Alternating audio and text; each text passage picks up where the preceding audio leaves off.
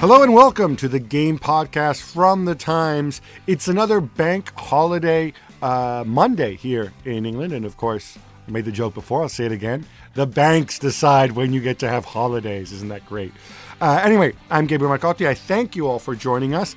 And I'm especially excited today because there are three people with me and they're all here in the studio and they all work for the Times. So please welcome the excellent Alison Rudd, the excellent Matt Hughes, and yes, this joke is about to get very old, the only living Gearbrandt in captivity. Not many goals on Saturday this weekend, but it was massive. It was, you might call it a heavyweight weekend in the Premier League on Sunday. So let's start with a final North London derby at White Hart Lane. Alison, Arsene Wenger puts out his back three again, but Spurs kind of ran right through it, right?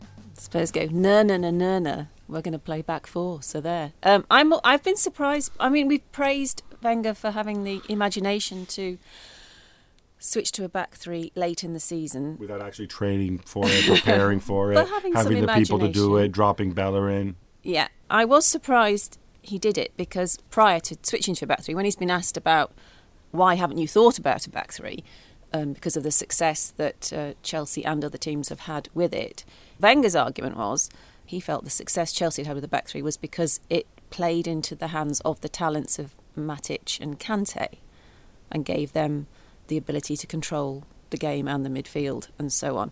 And it wouldn't work unless you had players of that calibre. Arsenal patently do not have players of that calibre or even remotely similar. So it seems slightly strange you would copy the template when you've already said the template only works if you've got a certain type of player, and he hasn't got that type of player. So you go to a team that are rocking and you basically say, please run all over us. It is slightly strange. But I can't diss it completely because up until this point it had worked for him because they're in a bit of a crisis. And if they were believing that three at the back was giving them something, that's all that matters, isn't it? I mean, it kind of worked initially because Oxlade-Chamberlain was very good as a right wing back, but I mean the sample size is too small to kind of judge really because they beat Middlesbrough, who were awful. Then they beat City in the Cup, and then they really fluked to win against Leicester. So I don't know, has it worked? I'm not sure. I wish people could see his face. He looks absolutely disgusted. It's the face of it's the face of a man who's sick of watching and talking about Arsenal. I know, and I don't even support them or care about them. Imagine how the fans, well, you know how the fans feel. Well, I renew my pledge not to talk about Wenger's future or Stan Kroenke. I am curious about something, James. It seemed to me like Spurs didn't really care. They didn't feel the need to match this. And, you know, even though in the first half they didn't score, I don't know, maybe I saw the game incorrectly, but I thought they always felt like they were going to win. Yeah, I think so. I mean, one thing that I think is quite interesting about Spurs is their tactical flexibility. I mean, watching them against Palace, they changed formation a lot during the match. It's one thing to change formation from match to match, but to be so comfortable to play. Does that make him a tinker man, which is bad? No, I think it shows how well drilled Spurs are, how well drilled they are on the training ground to have the comfort to do it actually within matches. I thought was impressive. Listen, I'm interested in one thing. Kyle Walker's fit, right? He is fit. As far as we know, because he seems to come on and run really fast when he does. Are you surprised or interested in the fact that he starts Trippier? He doesn't seem to be automatic when a lot of people would have had him as one of the top English right backs around. Yeah. Well, the rumour is that they're falling out. It's hard to believe. Tell us more. Spread rumours. Well, it's hard to believe that Pochettino falls out with anyone. Really, he's so paternalistic. They all seem to adore him, but he doesn't have favourites. He puts winning first, and he's clearly put. He feels if Trippier's in slightly better form, or if it's the system better, or he's just fresher, he's going to play him. After the cup final, Kyle Walker was supposed to be annoyed they hadn't done anything wrong and yet hadn't been first choice, and they were supposed to have had words, and now all it takes is something like that, a little a little crack in the fortress at White Hart Lane, and people think, oh, that's someone we can buy. And therefore, Kyle Walker must be interested in leaving if he's going to be snubbed. I mean, if you just step back from it, it's slightly pathetic to think that that is enough to make you want to leave Spurs. Just a couple of being benched moments. I would have thought Pochettino is perfectly capable of convincing him that he's still very important to the team. You get into most Premier League teams and you probably double your money if you leave Tottenham for a fellow top 4 club. It's interesting, there's definitely something going on there. The theory is that Walker is maybe the one player that Tottenham will sell because they've got Trippier, who is a very credible alternative. But he's so different. I mean, Trippier's not quick like Walker. He's maybe slightly more technical, and I don't know. I don't see that acceleration, but he can still get forward and attack. He's not a sort of. But he does it based perhaps more on technique than athleticism than relative to Walker. And defensively, maybe he relies a little more on. I don't think either's going to say outstanding defensively, but I think Trippier's probably slightly better defensively, I would say. Trippier's more measured, I would say. Sometimes Walker looks a bit. He's dashed there almost too quickly and doesn't quite know what to do, whereas Trippier thinks and does. Is it not also partly that kind of balancing act that you have to do when you're a manager in order to have really high quality cover at certain positions? Because I think we're all agreed that, Kieran Trippier, by the standards of reserve right backs, is a very, very good reserve right back. Yeah. And you're never going to retain a reserve right back of that sort of quality if you don't actually give him a lot of games per season. It's a little bit like the rationale that Arsene Wenger uses with David Ospina when he plays him. It's different, but it's the same kind of. I think it's not new. I mean, last year the four fullbacks were rotated quite a lot as well. I guess the difference is that Kyle Walker's missed the cup semi-final. Well, what I find interesting, and I don't think there is a correct answer to it, is do you want your backup or your alternative to have the same skill set and be a similar player to your starter, or do you want him to be different so that when he comes on, things change? So there's obviously pros and cons to both. I mean, to me, they are just very different. I thought you'd want a different option, personally, but. Right. Some people might say that, but you can also make the point that having a different option means that the way somebody goes down to injury and your team's working great, then everybody else has to adjust because the guy who comes on is going to be different. I suppose it comes down a little bit against that question of kind of flexibility versus rigidity. I mean, if you're, say, Chelsea and you have, for now at least, a very, very set way of playing, you're going to want your backups to be very similar and to be able to slot into that quite rigid system. You'd want to have a bad version of Diego Costa backing up Diego Costa, correct, not somebody who's entirely different. Talking about somebody who I think is way different and who I think is outstanding, that's Dele Alli. I know we sometimes get carried away, but I look at this, he's so young. And you guys have no doubt, well, I'm sure I'm forgetting somebody. When's the last time somebody his age was that good in the Premier League? Wayne Rooney. You have to go all the way back to Wayne Rooney. English, certainly. Fabregas, I suppose. Fabregas was the other one I thought would have come slightly superseded Rooney and was even younger, wasn't he? He was 16, 17 when he was first playing for Arsenal. So yeah, it's over a decade. Any Dele Alli theories about why he's so good, why he was at MK Dons for so long and didn't get plucked away earlier by greedy academies? No, because he was playing and he. I know, but he wasn't playing when he was 16 years old. He wasn't playing. That's the point. Was he? Yeah, he was playing. Yeah. He was in his debut at 16. He's only 20 now, and he's been at Tottenham for two years. And he's played 200 games for MK Dons. Yeah, he was playing every week in League One at age 17. So they got £5 million, which now looks like a bargain, but they've got a big sell on as well. Liverpool and Newcastle both had chances, and it was quite funny. Ian Ayre was giving interviews in Liverpool last week. He's about to leave Liverpool to go to 1860 Munich, I think. Anyway, he was asked about Ali and said at the time he didn't think he was worth the money, which doesn't look like a very good judgment now. I have to say, from what I've been told, he wasn't the only one who felt that. I think there was some division, even at Tottenham, about whether he was worth it. I'm looking around the room. You guys don't all seem excited. I mean, if I were English, I'd be bouncing or not you, because you're negative. We've been excited for 2 years. It's not news that Dele Alli's a good player just because he scores in the North London derby. But I was at Wembley last week when he made. He needs to improve his decision making off the ball. Some of his tackles are poor. We don't want him. We don't want him to pour Scholes on our hands. So while I think he's brilliant and a great player, he could get even better. If he doesn't give away those free kicks last week, then maybe Spurs will be in the cup final. No. I think the amazing thing about Dele Alli is his productivity at such a young age is so outstanding. I mean, the number of goals that he's scored is quite remarkable, really.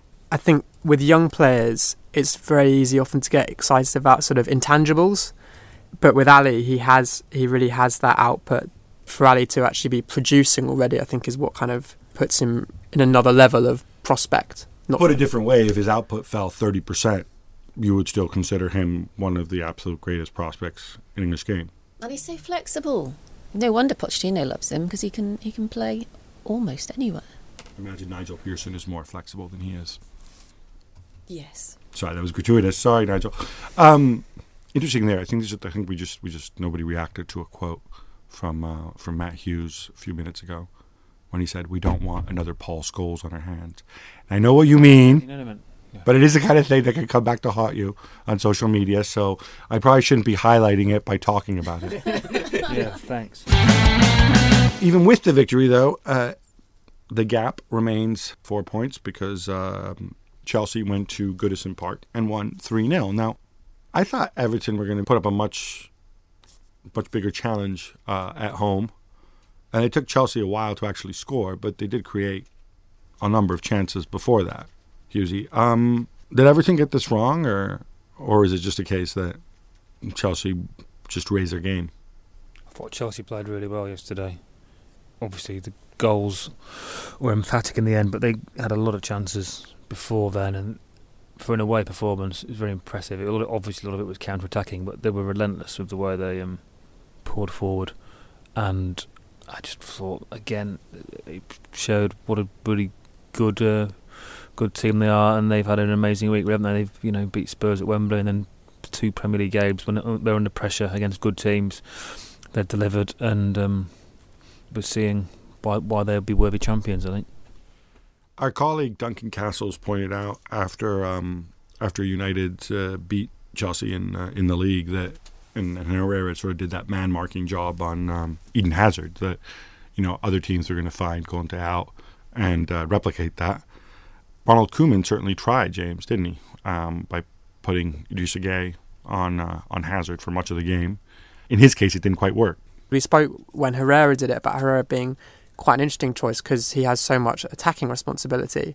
To tie up a player like that, you risk losing that. Although, as it happened, Herrera played exceptionally well and it worked. But I think Gueye would have been a more natural choice. It didn't quite work. I think Gueye's actually had an excellent season. But I think it just shows the class of Hazard that he was able to overcome that. He was able to then kind of adapt his game slightly and play a very influential role in that match. Did you think he was that influential, Alison? I didn't think so. I thought Hazard was very, very quiet, and I thought in terms of pure man marking, it probably worked, but the problem was that the rest of the Everton team didn't work hard to back that up. Well, that's the problem, right? If you man mark somebody, then the guy just drags his defender out of position. You have to make sure somebody goes and slots into that area that Gueye would normally cover in front of the back four, and it felt like that's actually where Everton were particularly weak. Yeah, and Gueye, it proves that Gueye's been very important to Everton having this amazing run at home. That he covers, he's like a version of N'Golo Kante, and to take him out the game with giving him just one role, I don't know, it just made Everton look a little bit. They were a little bit dull and fragile. Dull and fragile is not what we expect from Everton. I get people complaining to me on social media that, why are you always talking about Lukaku and Barkley leaving? We have a billionaire owner now. It's not going to happen. We're going to go and spend and be big and retain these guys. Matt, do you want to take this one? I think Barkley will stay. The issue is whether Koeman actually really wants him to, because he seems at best lukewarm. Tottenham like him, but they're not going to pay him more than $100,000 a week because that's what Harry Kane and Hugo Lloris get paid, so he's not going to go in right at the top of their pay scale. He could earn a lot of money at Man City, but he'd probably be, the next Jack Rodwell if he went there and didn't play. So I think he'll probably stay and eventually sign, and this sort of back and forth is just about money, really. Lukaku, he looks like he wants to leave, and he probably will. The interesting thing is whether any of the real big clubs that want him, Chelsea, if they'll willing to put the money down, and how determined Everton are to keep him. I mean, they succeeded in keeping Stones for an extra year. Maybe Lukaku's had, this is his extra year, because obviously Chelsea were here for him last time and didn't pay the money, so I'd probably suspect he'll end up at Chelsea for about £70 million. You mentioned City there. I want to ask a point, and I'm going to put my own ignorance here. There is a homegrown player requirement in the Premier League and in the Champions League as well. And homegrown player doesn't just mean, obviously, homegrown by the club. It also means association trained. Aren't City kind of in serious danger of just being able to register a teeny tiny squad or just a bunch of kids? Well, yeah, particularly Joe Hart leaving. I mean, they've got Delph, I suppose. Yeah, but you keep Delph around just because of his passport? Or are they going to have to spend big and start looking at guys like Barkley and whatever just to... Well, I think that's part of the reason they're looking at guys like Walker and Rose. English players are sort of... They have a dual purpose, almost. They're probably going to have the most crucial summer of any club, I think. They've qualified for the Europa League now. Is that enough for Ronald Koeman to prove to the big clubs in Europe that he's worthy of the next step? But if he loses Lukaku... Isn't it a bit mean towards Everton? No, because there's the debate about Lukaku has now shifted to poor Lukaku. He needs to leave Everton because the reason he doesn't score against the big teams, the reason he's a flat track bully is because he's not surrounded by players who are good enough that when they're put under pressure they can still get him the ball to score. He gets very poor service in the big games because Everton just aren't good enough to compete with teams in the top six. That will rankle with Koeman. And how does he convince? The only way he can convince Lukaku, and I still think Lukaku is capable of being convinced by Koeman of this, that they do have money and they can buy in the players that are required. And then on the flip side, Lukaku probably thinking, well, hang on, if the big battle is whether you keep Barkley or not, evidence of this is not enough because Barkley is not he's not that calibre of player. I'm sorry, he's not. There's a lot that's nice about him. It's great that he's an Everton youth player and it'd be nice for them to keep him. But if you look at, I mean, Koeman was very keen on Sigurdsson. I don't know if he still is. But, you know, if you... There's no comparison. You can't let sentiment get in the way of buying really great players. And if that's what it's boiling down to, then if I was Lukaku, I'd say this is a stupid debate. I'm off. I need you to talk bigger than whether you're keeping Barkley or not. Wow, all this negativity surrounding Everton after what is... I mean, they're kind of the best of the rest, right, James? I mean, can you put a positive spin on Everton? I could definitely put a positive spin on Everton. Thank you. Because I don't know about Lukaku, but I think Everton have done well, and I think Koeman in particular has done really well. I mean, as you say, they're the best of the rest. They're clear in seventh, and they've actually, albeit this result has done them a bit of a blow, but they're actually putting a bit of pressure on the top six, looking as if they might even have a chance of sneaking in there. And you look at that team, you've got the likes of Holgate, Davies and Calvert-Lewin, who are very, very young players. And when you consider that was actually a knock on Koeman, that was something that people were saying to criticise Koeman, particularly at the start of the season when Koeman was under a fair bit of pressure when Everton, you know, in sort of October, November time, when Everton had a bit of a sticky run. I think they went to Southampton and lost, and people were saying, oh, look, you know, Claude Puel played a lot of young Southampton players in that game. And people were criticising Koeman and saying, you know, oh yeah, you know, there's a real grumble against Koeman at Southampton that he never gave young players a chance. And actually, he's given a lot of young players a chance this season. And I think they've actually had a very, very good season. All right, moving on to our debate. This week we're going to do things differently. There's just so much going on. So we're going to have a whole bunch of little, teeny, tiny, cute, little bite-sized mini debates. Joey Barton has been banned for 18 months for gambling on football. He made a statement saying that he has a problem. He's compulsive behavior. And he also pointed out the hypocrisy, I don't know if you used the word hypocrisy, but the fact that you've got Premier League clubs that are owned by bookmakers. You've got professional gamblers owning clubs, well, next year a club in the Premier League. And so you're under so much pressure, basically, to go and bet and have a flutter, and it's part of the national culture. And he talked about how even as a kid they would bet on everything. It was a case of him somehow being let down. I mean, is there a parallel between this and perhaps alcoholism and some of our other substance abuse issues that footballers may face? I don't think it's hypocrisy at all. I think it's really clear that you can't bet on football if you're a footballer. End of conversation. Right. But he's an intelligent guy. He He's knows not that that. intelligent, because he said, I've never bet on a game I was involved in, and then we saw all the bets, and one of them was on him betting on himself to score. Well, He's an idiot. He bet on hundreds of games. Maybe he forgot that particular one. Well, I have no sympathy for Joey Barton whatsoever. He's been doing it for 12 years. The rules are clear. The FA warned him 3 years ago. Right. And they've ended his career. In the 63-page, I think it was 63-page written reasons from the FA, they discuss his gambling addiction, and they conclude with various expert witnesses and doctors and so on that yes, he does have a problem with gambling, but they did not feel that the addiction and the problems were sufficiently overbearing for him to have a blind spot about which sports he was betting on. So it's not like he was so ill that he couldn't distinguish between betting on a football match and betting on a boxing match. See, So although his Joey Barton statement was actually very persuasive and very well written, and yes, it does seem slightly odd to punish someone who gambles so heavily when gambling is so intrinsic to the profitability of the game. There is an irony there, but it's completely not relevant to this case because he hasn't got an illness that means he has to bet on football. Right, well, That's not what gambling is. Gateway into betting on football. There's nothing that shows that the advertising and sponsorship of football shirts, clubs, has got him engaged in this activity.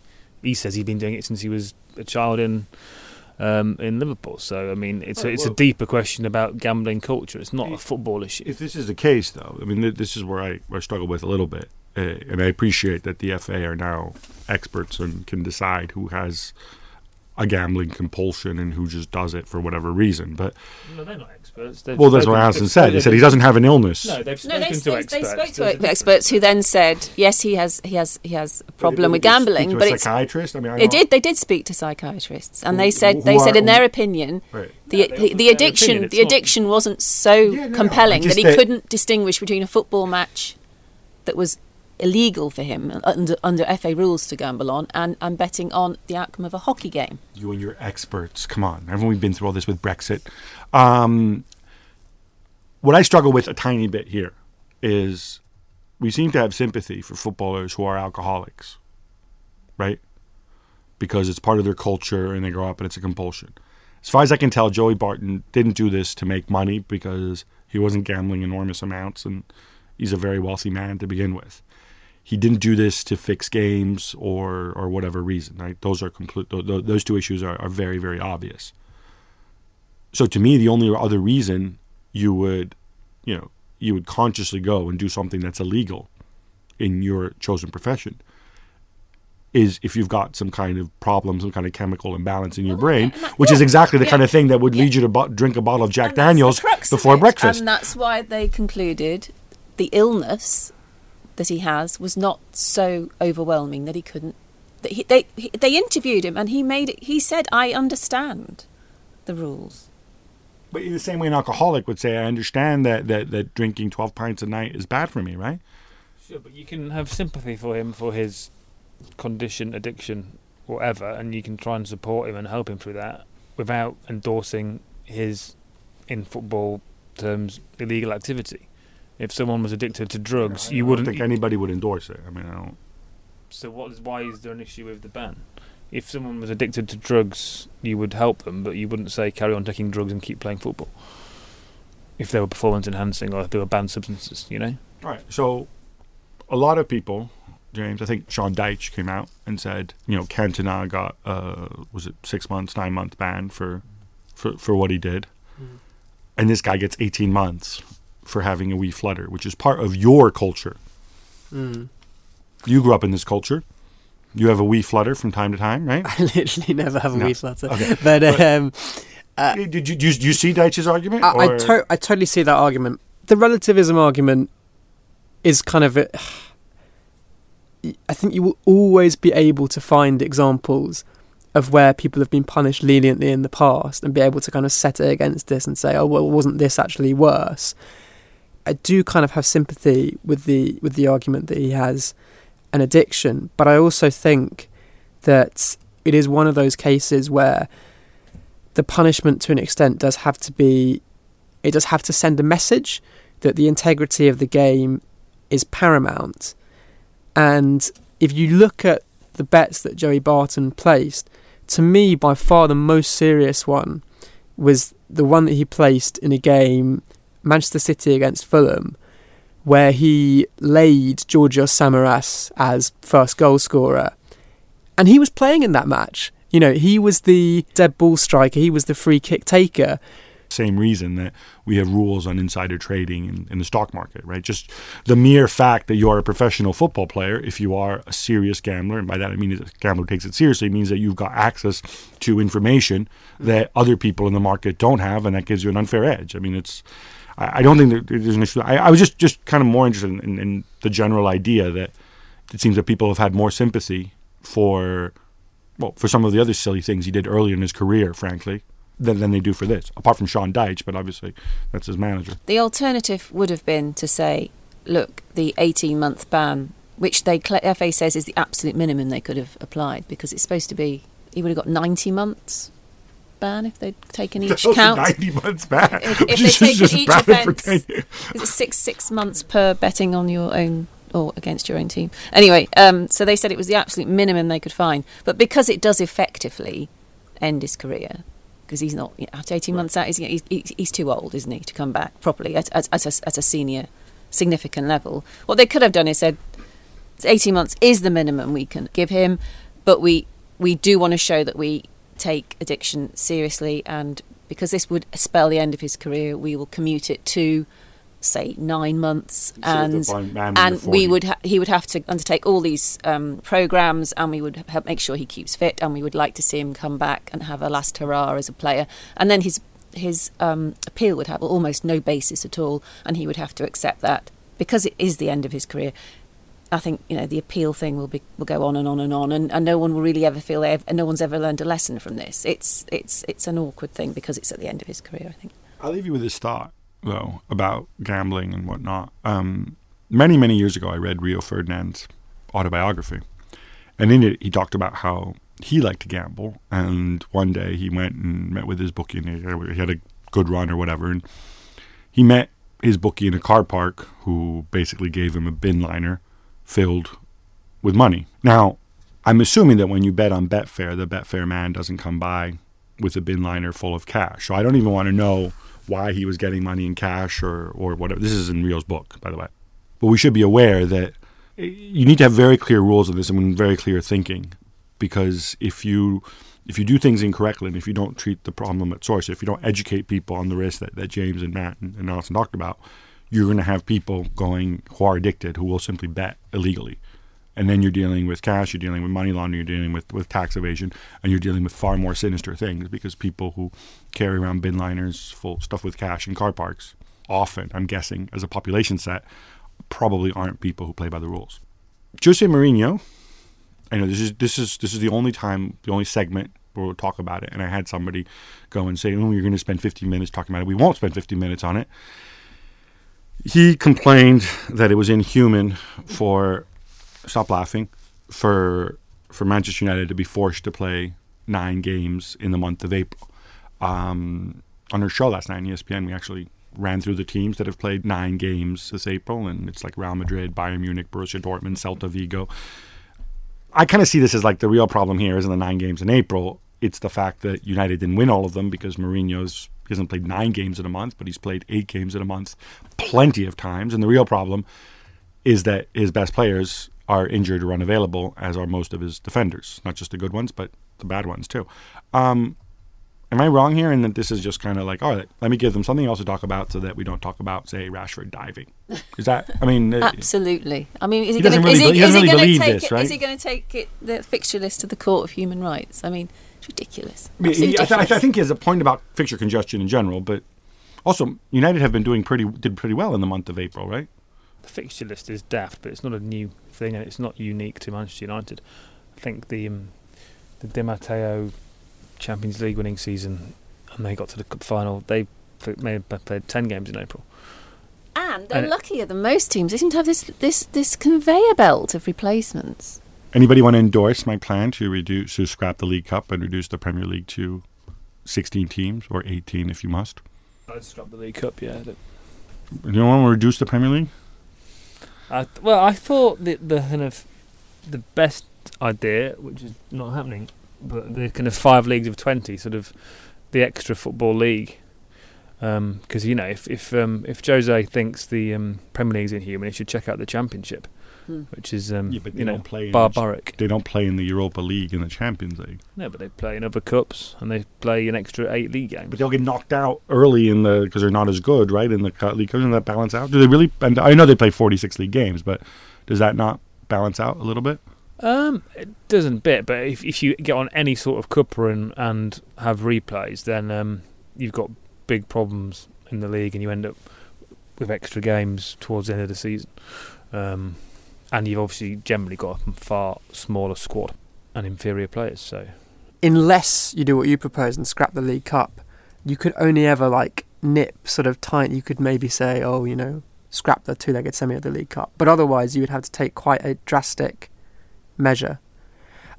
I think with the issue of fixture congestion, and I'm going to bring in something completely outside football here. Go for it. We've just had, in American football, the NFL draft, where, for people who don't know, the worst team from the previous season gets the top pick of the best of the new intake of players, and the second worst team gets the second pick, and so forth.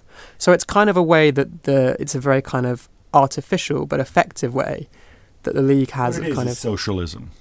Take from the rich and the hardworking of and give equalising to the poor. itself. Yes. And there's practically nothing like that in English football or indeed European football. And almost the only way in which one of the only sort of balancing factors in which teams suffer for being good is that they have to play a lot more fixtures.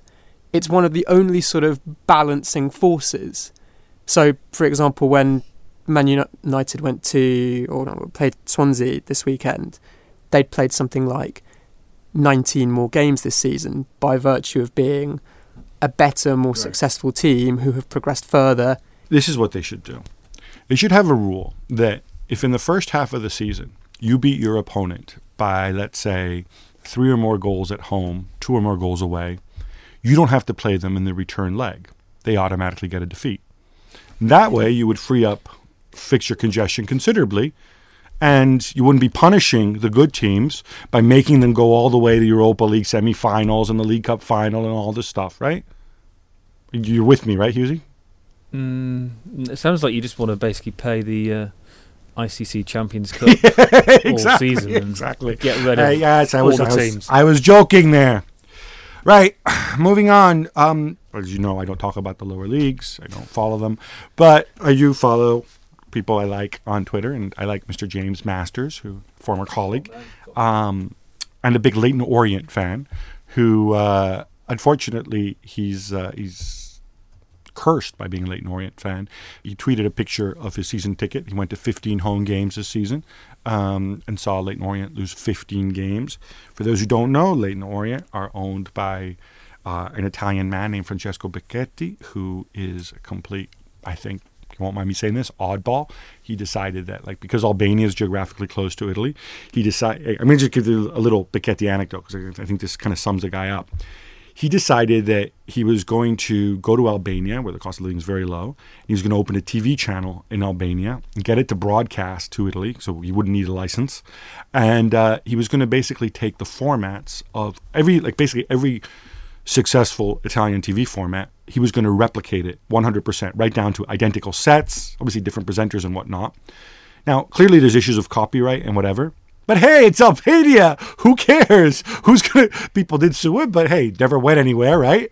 Nobody wants to get tangled into 10 years of trials. So this is the kind of stuff he does, and he buys Leyton Orient. He actually he ran a reality TV show on his Albanian Italian television channel where people could go, and he would take sort of 10 aspiring footballers, put them in some ugly row house in East London, and send them to train with Leyton Orient, and then the best guy would go and win, and it was supposed to be all exciting, and of course nobody watched it except for Becchetti and his family. But the bottom line is the club serious debts. They think narrowly avoided winding up order. The Leyton Orient fans protested in their league match against Colchester, which I believe they were losing at the time. When 5 minutes from time, there was a peaceful pitch invasion. Personally, I don't condone violence of any kind. It was peaceful. I'm all for public disobedience, civil disobedience of this kind. So all these guys went on the pitch, expressed their displeasure. I think our headline in the paper was actually the Football League deceives them, because after they made their protest on the pitch, Football League like, all right, the match has been abandoned, everybody go home. They took the nets down. They took the nets down, right? They pretend like everybody's gone. So then everybody leaves, streams out into East London. And then, what was it, an hour later? They tiptoed back in. They tiptoed back onto the pitch and played out the final 5 minutes. And they said, and they no. played it on tippy toes as well, so no one would hear them. Now, I find this absolutely appalling.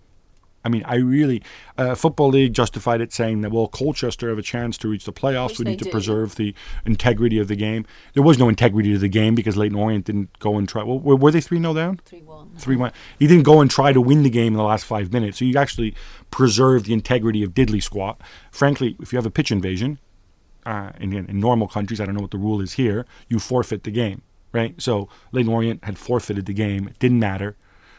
Going and playing those last 5 minutes, I think, is appalling for denying them the right to those last 5 minutes, right, which they paid for and were entitled to go see. I hope James Masters does it. I hope James Masters goes there with his season ticket and says, you know what, those last 5 minutes, I paid for those, and you denied me that right. The protesters didn't want the last 5 minutes. That was the point of their protest. They wanted to make headlines by making the match null and void. Right, but once you say destroy the match. But that's fine. But once you say the match is abandoned, James Masters goes home. He doesn't stick around, right? But the match wasn't abandoned. No, but before that, it had reached that point. They'd asked them to clear the pitch, and they weren't. Right. So clearing the pitch. Just say the match is abandoned. Well, no. Why should you abandon the game? I agree. Because that's what the rules say. There's a pitch invasion. You abandon the game. You don't go and rub and rub it in the faces of those fans who would have wanted to see them paid for those last 5 minutes, right? If you have to abandon the match because of safety concerns or whatever else, you abandon the match. It's over. But then they should replay the next. Behind replay. Well, you forfeit the game. Yeah, but then if you did that, then you'd be giving fans all over the country incentive to just run on whenever they wanted to. And you wouldn't, because if you do it, you get arrested. If you do it for no reason, you get arrested and you get in trouble. You really think fans are just going to start running onto the game? This is what happens in most of the world, and I would assume is what happens here too. You forfeit the game. If there's a pitch invasion, the game can't continue, right? I can't recall a game ever being forfeited. I'm sure it happened in the 70s. Tony Evans were here. I'm sure he'd remember. Anybody want to stick up for Bicchetti? Well, no. No? That's not the point here, is it? Well, I'll stick up for the Football League because someone could sue the Football League if they missed out on a playoff place and say they're not Colchester going to miss out on because they forfeited the game. Colchester get their 3 points. Yeah, but if you're not exactly, what if you're Colchester's nearest rival for those points, and you miss out on the playoffs because Colchester get the 3 points? You might say, well, if you can't do this, you can't. You've got to play things properly. I think it's all nonsense, and they set a really, really bad precedent by being deceptive. And I think our headline writer was correct in using the term deceive. Yeah, no, my initial reaction was, that's mean. Right, enough of this. How about some quick hits? Swansea go a goal down at the Theatre of Dreams, but they plug away and eventually equalise thanks to a Gylfi Sigurdsson free kick. Alison, you've been assigned this one because you're Gylfi's biggest fan at the Times. But also, do you want to explain the weird back and forth off the goal line from Herrera? Yeah, well, Herrera knows his football, knows Gylfi Sigurdsson's going to score from that position, is capable of scoring from there. So he thinks, I'll stand on the line, I'll make it difficult for him. But that means that Llorente can drift in and cause problems for De Gea. So De Gea says, no, I don't like this, go back to where you were. The whole time, Iceman Gylfi just looks at it like they're mice trying to flick his tail, and he swats them aside and scores the perfect free kick. And I don't know if I am the biggest fan on the Times, because Paul Hurst gave Gylfi 9 out of 10 in his ratings for that game. Ooh, you've never given Gylfi 10, have you? No. United take the lead in that game with a rather controversial penalty won by Marcus Rashford. Husey, was it his dive? Can we end this nonsense whereby only foreign players cheat? And given how much I think most neutrals love Marcus Rashford, Is there a sort of a melancholy loss of innocence there that our golden boy is just like any other professional footballer? I'm not sure. I think all footballers are the same. Most of them dive. It's just a question of how good they are at it. And it was an appalling dive. I was thinking about it. It was just so obvious. So I can see why Paul Clement was annoyed. But equally, if it had been one of his players, he would have accepted it. So the whole thing is, frankly, absurd and hypocritical. All footballers cheat. All fans would probably accept their players cheating, and managers should stop moaning about it. Welcome to the dark, cynical world of Matt Hughes. Burnley win their first away game of the season, halt Crystal Palace's run, and pretty much guarantee that they're going to be back next season. James, this is pretty huge, isn't it? Should we be making a bigger deal of Sean Dyche and his gravelly voice? Yeah, I think Sean Dyche's done well this season. I think if you look at Burnley's squad, and I would say Bournemouth squad as well, they're both squads where you would expect the teams to be right in the thick of a relegation scrap. They've done well to kind of stay out of it for the most part. So I think both those managers have done well this season. Yeah, except one of them gets mentioned for the Arsenal job and the other one just gets made fun of for his voice. A late goal from Gabriel Jesus gives Manchester City the draw at Middlesbrough, but there was another highly controversial penalty awarded to Leroy Sané. Alison, you're the qualified ref. Your take? Oh, well, of all the controversial incidents over the weekend, this was the most dispiriting. And the way Sané sat there afterwards, he looked as guilty as anything. He knew he'd completely conned the referee. And I don't know, maybe referees just need to go on some specialist spot the cheat course, because it's really hard. If someone's, as Matt said, if you're talented at cheating, you've got to learn how to spot it. Interestingly enough, there was a dive by Kevin Strootman in the Rome derby to win a penalty. And it looks as if that's going to be punished retrospectively, or it's going to be cited for retrospective punishment, which in Italy you can do only in the most egregious, obvious, open and shut cases. I actually thought, you may have your own thoughts on this. I think, I'm not saying it wasn't a dive, but I think dives of that nature, where he kind of jumped up, didn't he, and sort of, leapt over the tackle, as it were. You're about Strootman. The Strootman dive. They're almost more excusable than, dives like the sort of, the Rashford and Sané dive, where you sort of lean into the player and see... The problem wasn't that he jumped up, it's that he pretended he was hit when he landed back on the ground. Sure, but what I'm saying, I'm not saying he didn't dive, but the attacking player can actually argue, because, the leg did come kind of, right, swinging in, that they're taking evasive action, right, and that it's their right. If they see a boot swinging in, that's better than somebody looking for a penalty. That's better than somebody, running towards someone. Exactly, hooking their foot in. And sort of. The problem with Strootman was that he then pretended he was hurt, which he wasn't. Marco Silva just gets hotter and hotter as Hull continue to creep towards safety, grabbing a draw at Southampton with some Eldon Jakupovic penalty-saving heroics. Hughesy, they're up 2 on Swansea and 6 on Borough. How do you see it? You've already been all negative about Borough. And more importantly, do you think he's going to stick around if they stay up? Would you stick around? Depends what I was offered, I suppose. It's be really interesting one. Depends what offers he gets. I can't see him getting another Premier League job yet, but he might. You're sure he get offers from Europe, so it's kind of up to him, and it depends if Hull. The ownership situation there is fluid for a start, and also it depends on if they really want to make a go of this and kick on and give him a budget. If they stay up this year, it will be a miracle, and they will have got away with it, because this whole season has been a mess, and they'll be indebted to Jorge Mendes, I suppose, for finding Marco Silva.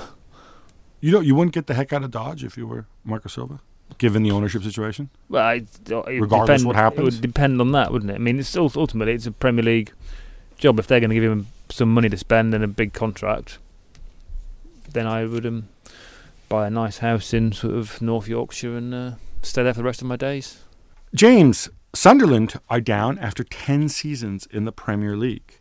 Now, you're young enough that you probably don't remember and can't imagine a Premier League without the Stadium of Light.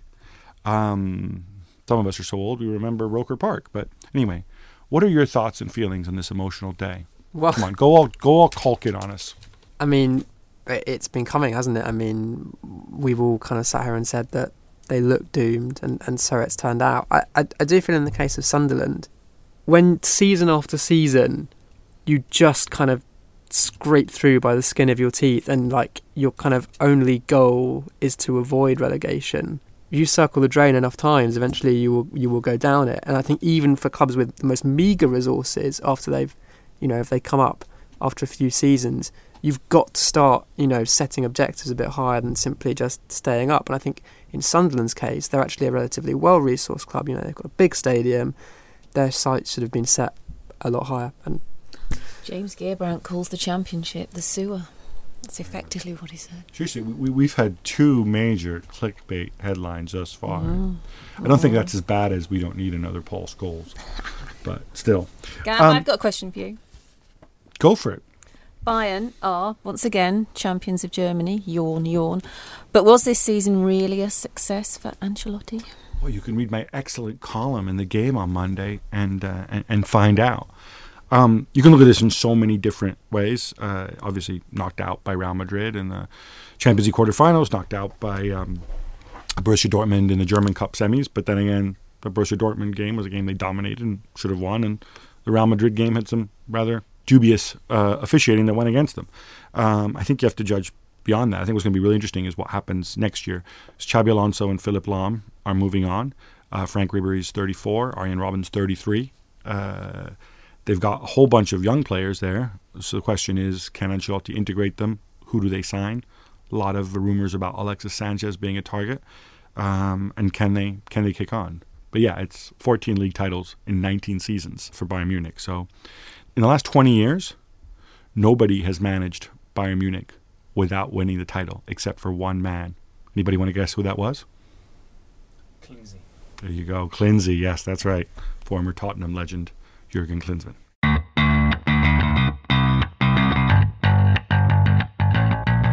Please note the fact that we did not discuss HMRC and image rights and Lee Charnley getting arrested because, well, we thought it would all bore you. My guests today have been the excellent Matt Hughes, the excellent Alison Rudd, and the excellent James Gearbrandt.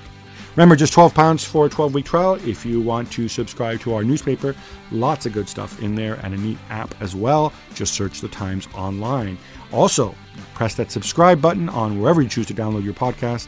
And please leave us a review on iTunes because it'll help other people find us. And then we'll grow and become a larger, happier family. Till next time, bye-bye. The Game is brought to you by The Times. For more information and more podcasts from The Times, head to thetimes.co.uk.